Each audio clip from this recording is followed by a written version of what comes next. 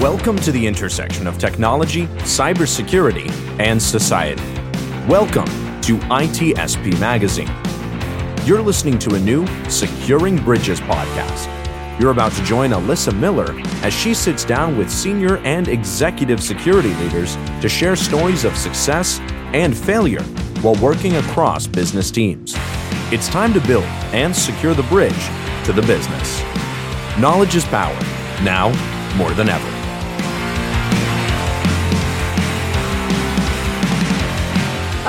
Well, hello there, everybody.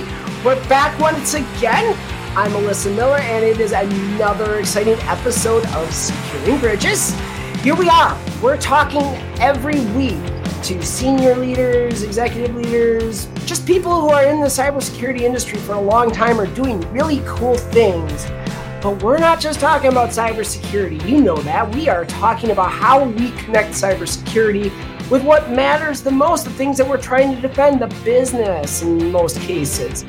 So we've had a lot of great discussions. I think we're on episode 8 or 9. I don't remember. I should stop trying to remember because I keep screwing this up every week. I don't remember anymore. All I know is we've had amazing guests every single show. Hopefully you caught last week with Dr. Olivia Snow. That was an amazing episode and really got into some topics that were probably a little different than we're used to talking about. And this week, we're wrapping back into more of the corporate security side, maybe a little bit. We're going to talk a little bit more about CISOs and a few other things because we've got an amazing guest with us this week. It's Malcolm Harkins. Malcolm, how are you? Great, Alyssa. Thanks for having me on the show. Oh, thank you. I mean, this is awesome. Just adding to the list of amazing folks we've had on this show. It's wonderful. In case there's folks out there who don't know you from social media or from a lot of your experience, just tell us a little bit about yourself and what you're up to these days. Yeah, so I am currently the Chief Security and Trust Officer with an early stage startup called Epiphany Systems. Been with the company since its launch time about a year ago. Going into Black Hat, we launched, but I joined a little bit ahead of time before the launch.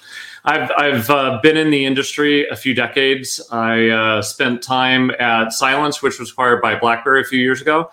I was Chief Security and Trust Officer there. And prior to that, my life was kind of simple.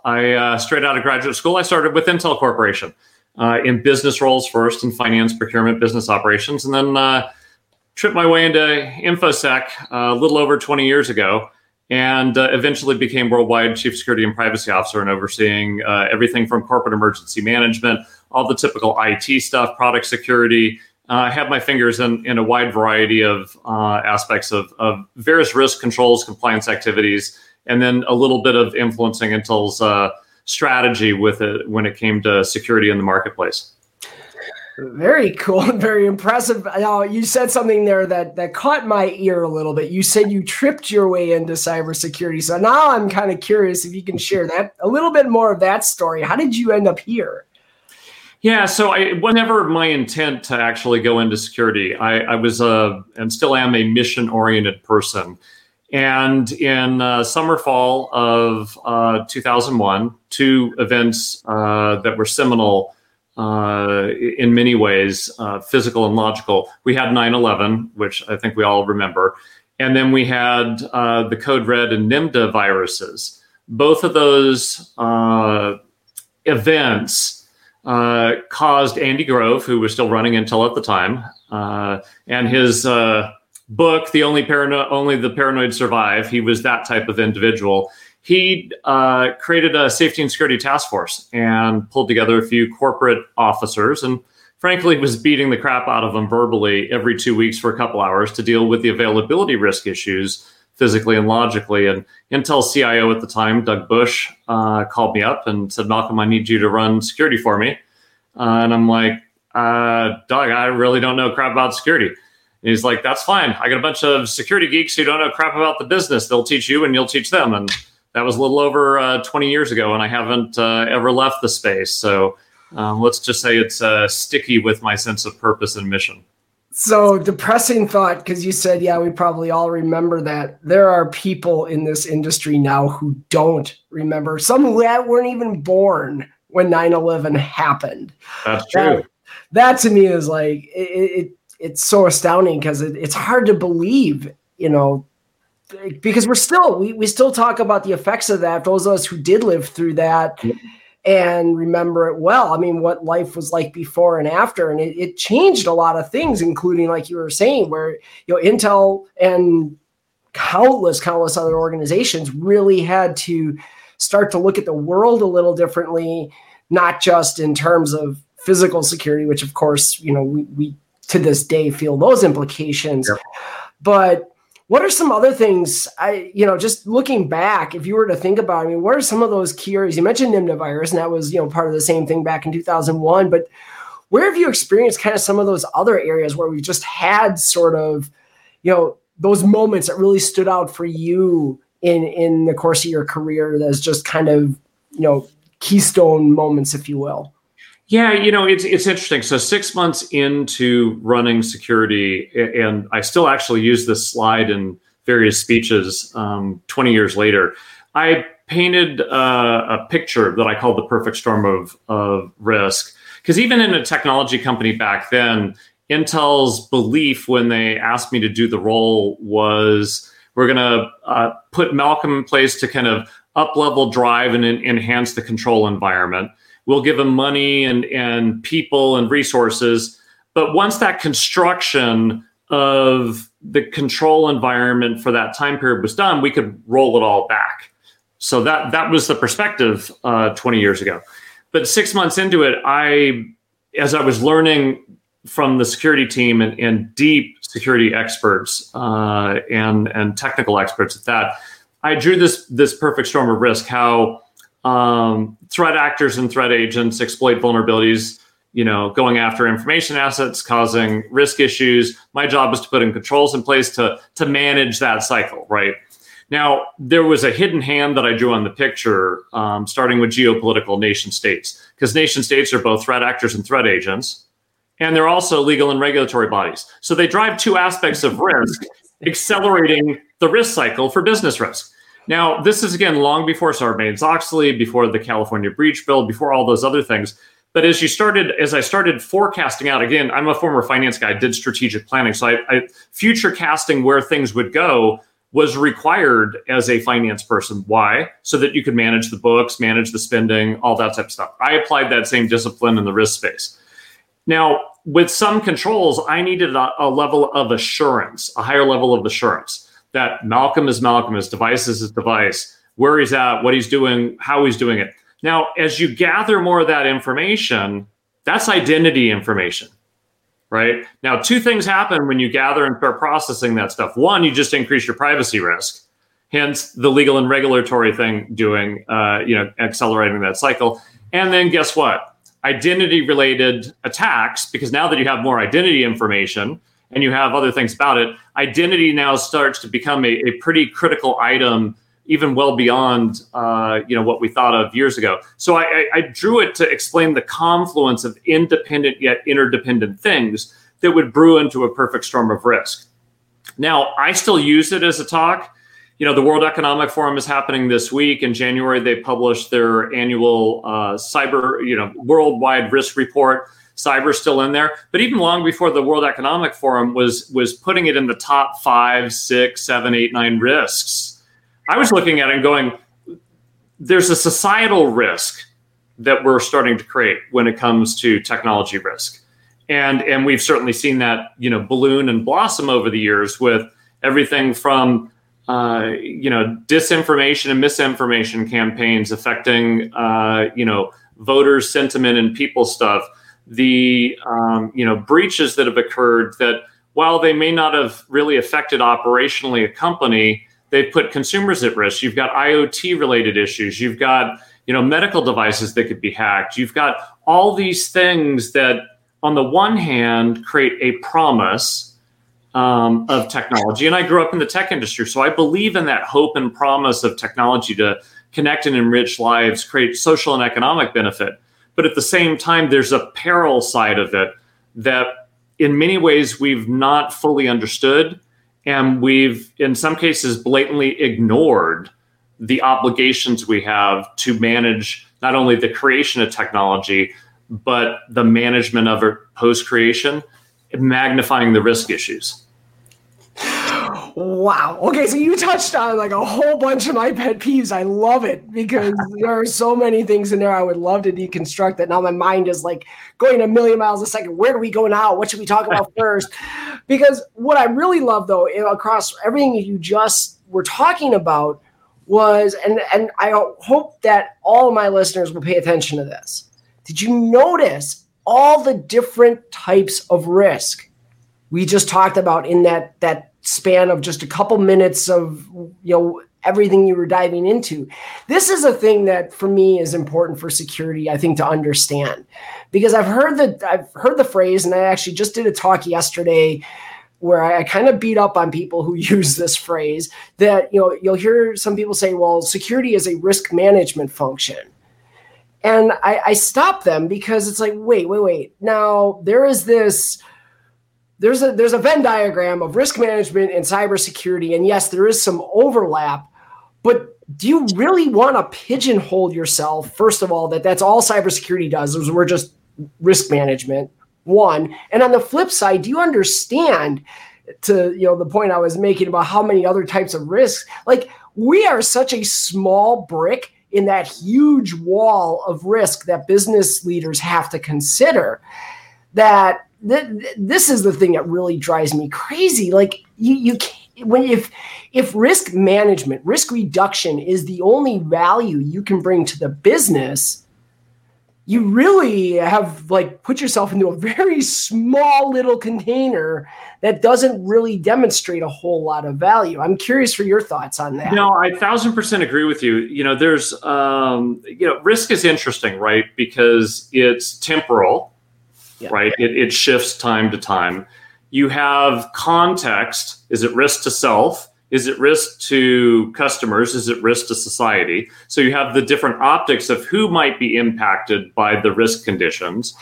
And then there's the ethical component of it. What's ethically the right thing to do? Right. Not only for the shareholders and the company, but, for the customers and society. But I long to believe, again, even growing up in a tech company, and a lot of peers back in the day would tease me I had it easy because I was in a technology company, right? And they were in food and beverage or retail or whatever. And I'm like, maybe a little bit easier because there's certain technical discussions I can have that the management team would get. But when you think about risk, there's again a bias that we all bring to it based upon our perspective, based upon the structure, based upon our backgrounds. Me having an economics and finance background, I think about the context of risk, not only from the information, the technology, but more broadly from the business. I mean, it's you go back 10, 15 years ago, and I had this discussion pre-COVID at a security event. And there's a panel talking about migration to the cloud, right? And everybody's talking about the typical cloud-related risks, the shift and configurations, all those type of things. And I'm in the back, and I kind of raise my hand, and hey, all good, but what about the strategic risks? Or it was like, what do you mean? I'm like, well, how do you know the cloud vendor you're using isn't going to compete with you? And they're like, well, what do you mean? I'm like, look at what happened to Target. It paid Amazon to build and run its store. And then all of a sudden Amazon's competing in consumer goods, right? So, you have these interesting ways to frame and look at risk. And then the other thing that is true because of those biases is we all misperceive it. Right. And if you look at all the decisions that we've made, and if we have smart people that aren't trying to create harm for others, you go, why do we have so much risk? Other than we did a poor job, we've gotten poor solutions from the security industry, and people are misperceiving it. So that's interesting. You've touched on ethics a couple times in this now. And that's something I really want to unpack as well, because, think about it from a risk perspective, right? I mean, there's lots of risks. You talked about you have so many different types: market risk, strategic risk. There's a lot of things that, as a CEO, I have to sit there and consider that go beyond cybersecurity. There's also, though, when you mentioned doing things just because it's the right thing or the ethical thing, this is another place I'm finding I get a lot of pushback from people when I talk about the need for vendors to consider the use of their technology and the potential abuses of their technology and plan for that. Now, like I said at the beginning of the show, we had Dr. Olivia Snow on here last week.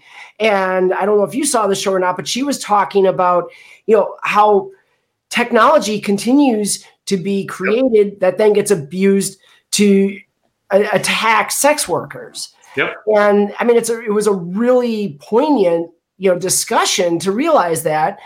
People who follow me on Twitter know that I have an ongoing just love-hate relationship with Apple because of the same thing, where they will create technology that is cool and innovative and people love it, great, but they don't seem to consider the abuse factors, or if they consider it, they certainly don't seem to do a lot to at least initially work to resolve those. I mean, the AirTag is the one that everybody knows I've been complaining about a ton.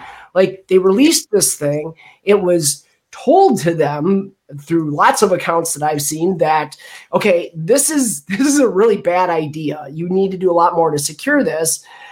And yet there are people who be like, but it's so useful. And, well, they're not the only ones who make that tech that does that, but it's like, yeah, they're the ones that are the most accessible. So I'm curious, as you look at that, thinking, again, putting the risk hat on now, is there a risk that kind of drives that need to be a little bit more ethical and understand that side of the world? Yeah, I do believe that we should have codified in organizations, and specifically within the role of chief security officer, chief information security officer, chief privacy officer, some level of ethical principles that bind us towards making ethical decisions. And again, a lot of people go, yeah, but it's different. I go, yeah, let's roll back the clock, almost 50 years ago. Lee Iacocca was running the Pinto division at Ford. We all know what occurred there, right? They framed the risk decision in one of liability and in profit loss, pennies and dollars and cents, right? Yep. I don't think he was trying to kill anybody, but the way in which they framed the discussion led them towards trying to compete and keep their time to market to compete against Volkswagen in the low-end car market. They had a patent on an $11 part that would have made a gas tank safer. They didn't want to retool the manufacturing. Yeah. Right? So I think when we look at other industries and in other situations, we go, boy, that's unethical. But we don't look at it that way for ourselves with respect to these things. And I think of, again, all the collection and processing of data, right? If we looked at every time we collected data, particularly when it associates with an individual or a behavior, that it was toxic. It was like a chemical, right? So again, I grew up in a manufacturing environment that had a lot of deadly chemicals. You don't just have people playing around with chemistry in a way that might create, noxious fumes, kill people, an environmental hazard, right? You have some level of protocols. And we don't do that in the technology space as much as we could or should. I think people attempt to, but I think, in some cases, the decisions they make are rationalized, and then they look at it and go, well, my obligations to my shareholders, and I need to manage risk again to self, meaning the entity of the organization, and worry less about the risk to others. And I think that is a failing in how we're talking about the real issues. And to your point, the downside occurrences that can occur because people didn't think about the abuse or the misuse of the technology or the platform they've created. So who do we hold accountable for this, though? I mean, is it the CISO? Where does this fall, especially if I'm thinking about, the technology in terms of, say, applications that, fail to protect consumer data and get abused in that way or something of that nature? I mean, who ultimately should we be holding accountable for this? Well, it's interesting. So let's tease out the word accountability. It's actually two words: account, which means to measure, to reckon, to really have the data, and ability, meaning do I have the capacity? Do I have the skills? Do I have the role that allows me to then take the account and have the ability to then really be fully accountable? And in many organizations, that accounting and that ability are gummed up a bit. In one sense, the board, the ultimate governance overseeing a company's state of not only internal controls, but their performance, they have to be accountable for that, which then waterfalls down through the structure of the organization. But when you get within the organization, I've had this debate and argument with many, many peers that would, I'll overstate this, prefer this to wrap themselves in a Teflon blanket and say, I'm not accountable. The business accepted the risk. I frankly think that's bullshit. If you're going to take the C job, you want to be an executive, you want to have a seat at the table, there's two things: you got to earn it or you got to take it. And at the end of the day, then you have to be accountable. It doesn't mean other people aren't accountable, but you have to stand up and be, saying, I own this. And even if the business accepts the risk, guess what? My job is to mitigate the risk should it ever occur. Why? Because that's my job. And a lot of people go, well, the business accepted the risk. I'm like, I don't look at it that way. Hold me accountable, and I'll hold everybody else accountable. The CFO doesn't get a get out of jail card for financial integrity issues or misaccounting of dollars, even though a business or a procurement person or somebody else might have done it. They're ultimately accountable for that fiduciary stuff for the company or the enterprise. General counsel can't, absolve themselves of responsibility for keeping the company legal.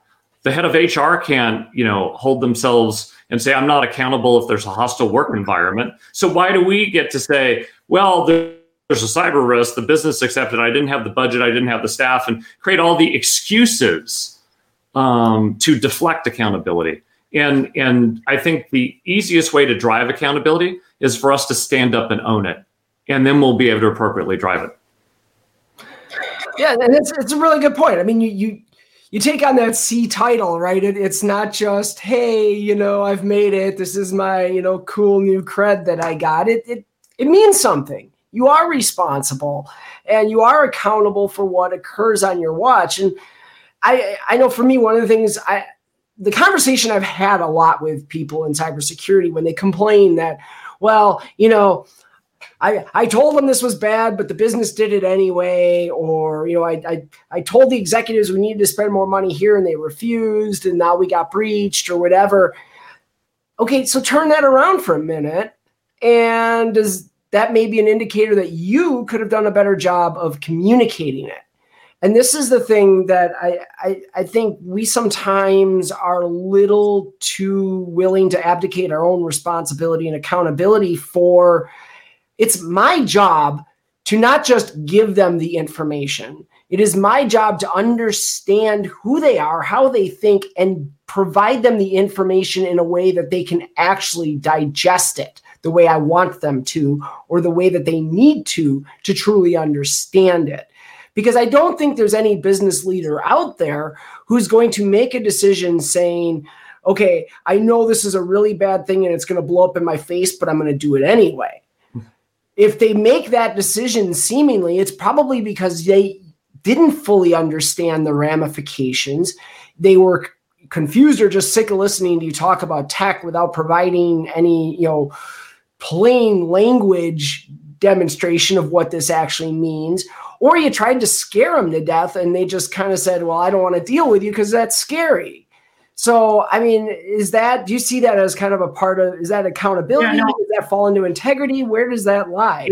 You're totally right. Again, part of the noise and the confusion we have in the space, some of it is perpetuated and driven by the security industry itself. One, because the security industry profits from the insecurity of computing. So the more risk that occurs, the industry revenue grows. And there's actually data to support that. Piper Jaffray, 5-6 years back, did a correlation between breaches and the stock prices of security companies. Yep. And there was a 74.1% correlation between those things. So, of course. Right. Got that issue. You also have the fact that, like I said, there's all this noise. When people go talk to the business, they can talk in over technical terms. They don't connect the dots between a cyber risk and an enterprise business risk so that people can see the connective tissue between this system, this application, this device, this network segment, and an oh shit moment that's going to cause a material risk for the business. And we use a bunch of approximations for the state of the state. Well, we patched Log4j within a week at 95% effectiveness because CISA said this and the SEC said that and whatever. We pulled the business through a knothole and bunch of disruption, but boy, we did a good job patching Log4j. Or you go, and we don't know where it is. We don't know what to do with it. We don't know the context of it, right? So I saw a lot of that happening with respect to that. And you look at it and you go, okay, well, that's a failure of recognizing the difference between vulnerable and exploitable. Yeah. They're different. You can be vulnerable and not exploitable. And certainly not exploitable to a material impact or material harm. And the way in which we've managed security is all these, and again, I don't want to sound negative, and it's something that we need to do, attack surface and vulnerability management and hygiene. Absolutely things that we need to do. But guess what? Everything is at the surface level, right? And we fail to understand and take action on the depth of the attacks within the organization, because it's easier, and the industry drives us, the compliance regimes drive us to manage at the surface rather than go, what are the 50 instances of Log4j that could really bite me in the ass, that then connect to an identity of this, that then daisy chain their way through the environment, all the north, south, east, west lateral movement, to then create the oh crap moment on a particular data set, system, business process, right? We look at all the components. We fail to really see and understand those attack paths that exist in our organization, and really the exploitability of the enterprise to material risk. And that's basically, a failure because of the way in which we are instrumented to understand the environment, because it's so complex. I've got on-prem, I've got cloud, I've got this, I've got that, I've got an OT environment, I got an IT environment, I've got a building management system, I've got people all over the world, I got BYOD, I have third parties. Well, how do you map all that stuff to thread the needle between something irrelevant and something that matters, right? Yeah. We can solve that problem. We can solve that issue, which I believe we can. We can then have the right information to create a bend in the curve of risk. We can transform ourselves to taking more proactive actions to manage and mitigate risk. And we can then have a very specific and understandable dialogue with the business around what's at risk, the actions we can take to mitigate it. And because we can't eliminate risk, where we can't break an attack path, where we can't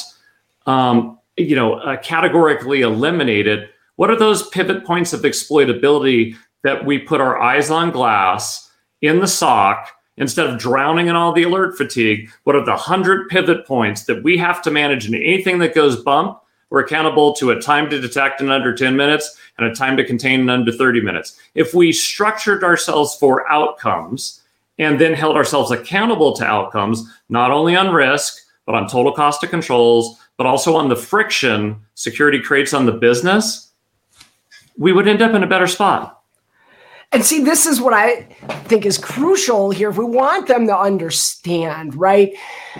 There's this phrase out there. I'm sure you've heard this cliche too, right? The don't ever let a good crisis go to waste, or don't let a good breach go to waste, or a good incident, whatever, right? And what is the message that we're usually sending there? The message always is, hey, you had this breach. Their pocketbooks are open. Go get yourself paid and get some new stuff, right? But what we miss, and what I think is critical, and playing off of what you were just describing, is why not reinforce the good? Why not take that incident and say, hey, you know what? And people are probably tired of hearing me talk about this, but Log4j, hey, you know what? 2 years ago, we got you to invest in software composition analysis. We just had this Log4j incident. We had far less friction on our engineers than other organizations because we didn't have to make them go search for it. Within hours of the breach or of the incident being announced, we had all that information out of our SCA tool, and we just provided it to them. We were able to prioritize it, like you were saying. Yeah. I feel like if we can reinforce those elements and say, all right, here now, understand how what you paid for did these things that made it better. Yeah, now they kind of gain better knowledge. Yeah, I had this notion a few years back that I've given a couple talks on again the economics of insecurity, which I touched on briefly just a little bit ago. But we've gotten ourselves into this habit of, and I like the notion of defense in depth. Don't get me wrong, but defense in depth has become expense in depth. And what we continue to do is just ask for more, rather than show and be accountable to doing better. And again, I look at this, again, I'm a former finance guy, and I grew up in a company that had multi-billion-dollar manufacturing plants, right? We have to get yield off of our security investments. And if we're accountable to demonstrating where we're getting yield and what we need to do to get more yield out of the controls that we have in place, or in some cases, get rid of the flipping controls because they're a drag coefficient on the business. They're creating a systemic business risk by slowing it down. And then guess what? You're driving your business and user around you because you just jacked up their entire approach to the world, right? So everything we've done is in many ways driving the user and the business around us, driving more risk. You go, how stupid is it, right? So I look at this as an economics problem, and I go, how do we become more efficient and effective? And if the control isn't efficient and effective, get rid of it. And if it's in a compliance mandate and it's impeding the business and really not an effective control because people are going around it, get rid of it. Sometimes less control is actually more control, right? So you have to start thinking about the psychological aspects, the societal aspects, and how people sociologically play with these things. Almost, a behavioral economics approach to end user behavior, executive decision making, and a strong focus on efficiency and effectiveness from the security team. And like I said, in some cases, and I've done this before, you talk about limited budgets. None of us have the budget we want. But guess what? No other business leader does either. If you're running a P&L, you don't have everything you want. You have to hit a margin, a product cost, and a number, which guess what? Is a constraint on all the things you'd like to do. So what I would always try and do is if I knew a spot where I had a control that was a control I needed, but was incredibly inefficient on a part of the business, I'd go to the business and say, hey, if I can speed up the sales cycle by 25% by stripping away these controls that require a field application engineer to go ask Mother May I before they get these sensitive documents, and then do this check-in and check-out process and all this other stuff that's adding to your ability to respond to an RFP with a customer, how much is that valuable to you? I've had heads of sales and marketing. It's like, you can do that across a few thousand salespeople. How much is it going to cost? And I'll go, give me $1 million, give me 3 months. I'll rearrange the control environment, make you more efficient. And in reality, all I did was I held risks static, changed the control environment. They got more efficient. I got money from them. I retooled some things there. And then I took the money and then I invested in another problem that I didn't have the money to go solve. Right. So I look at it and I go, everybody's budget's my budget. I just have to look at how to make them more efficient and they'll pay me to go do that. Exactly. Oh, absolutely love this. This is so, I did not know that when we talked about you coming on the show, you and I were going to be like in such lockstep here, but this is incredible. So before we run out of time, I want to make sure to pivot into one other thing. And that is, you're going to be at RSA. I'm going to be at RSA as well. That's coming up in just a few weeks. You're speaking on a panel at RSA, and I would love to hear more about that. Yeah, so I'm moderating at a panel with a few other wonderful Chief Information Security Officer, Pamela Fusco, who runs security at Splunk, Jerry Davis, who runs security for Pacific Gas and Electric, and then Juan Gomez Sanchez, who runs security for Whirlpool. Oh, that's cool. All right. Yeah, so the topic is integrity matters. And we actually did this as a webcast for the RSA conference almost a year and a half or two ago, right after COVID hit and we all went virtual. Yeah.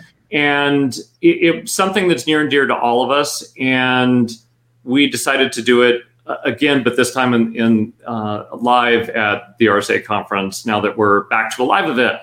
And it's all around, again, some of those ethical things that we talked about and the pressures sometimes the security executive faces to water down or dilute the portrait of risk. I did a survey a year and some ago, right going into or right after we had done the webcast on it.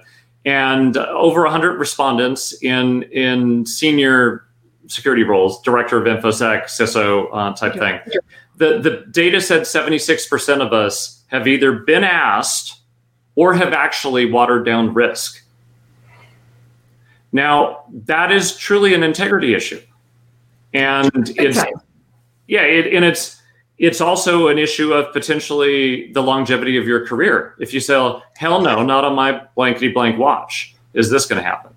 Right? So I don't think there's a perfect answer, but we're going to talk about those issues, talk about the instances where we've felt those pressures, how we've managed them, how to navigate it, and then talk about the tough choice of basically putting your job on the line and when some of us have had to do that and what the outcomes of that have been.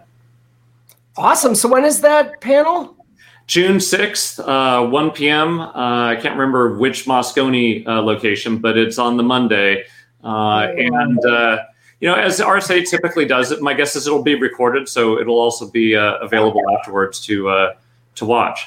Well, I'm hoping because you said the 6th, and I'm realizing I'm flying in on the 6th, so I don't know that I'll be there in time to catch it, but I definitely want to check this out because, this is I'm even for people who aren't in those audiences of executive or high-level senior leaders.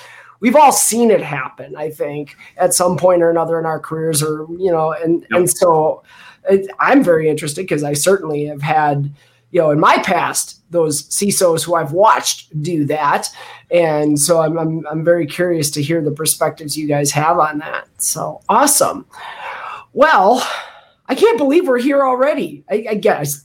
I swear to God, I'm just going to record that line because I say it every week, but I mean it every week. We're at the time to wrap it up, but this was great. I mean, really, I could do this again like a million times with you because I think you and I see eye to eye on a lot of things and would have a lot to share.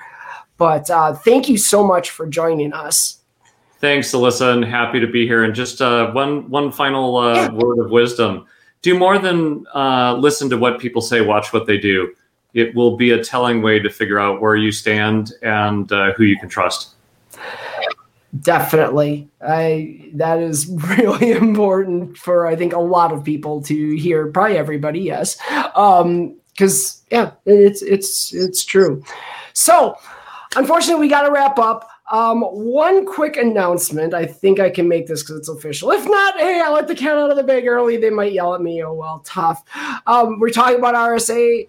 Folks, just so you know, Wednesday, June 8th, I will be live from RSA with a very special guest. I am super excited. We're putting the finishing touches on it, but I will have Jen Easterly on this show live with me, director of CISA. I couldn't be more excited about this. So that's super cool. The episode will actually be a little later in the day. I think we're going to be about 2 hours behind our normal time slot, just so you're aware. I'll make all the announcements on social media, so watch out for that. But in the meantime, keep coming back. We've got great guests every week. Malcolm has been wonderful. We've got more coming up, and we'll keep doing it right here on Securing Bridges. Thanks so much, and take care, everybody. We hope you enjoyed this episode of Securing Bridges podcast with Alyssa Miller. If you learned something new and this podcast made you think, then share itspmagazine.com with your friends, family, and colleagues. If you represent a company and wish to associate your brand with our conversations, sponsor one or more of our podcast channels. We hope you will come back for more stories and follow us on our journey. You can always find us at the intersection of technology, cybersecurity, and society.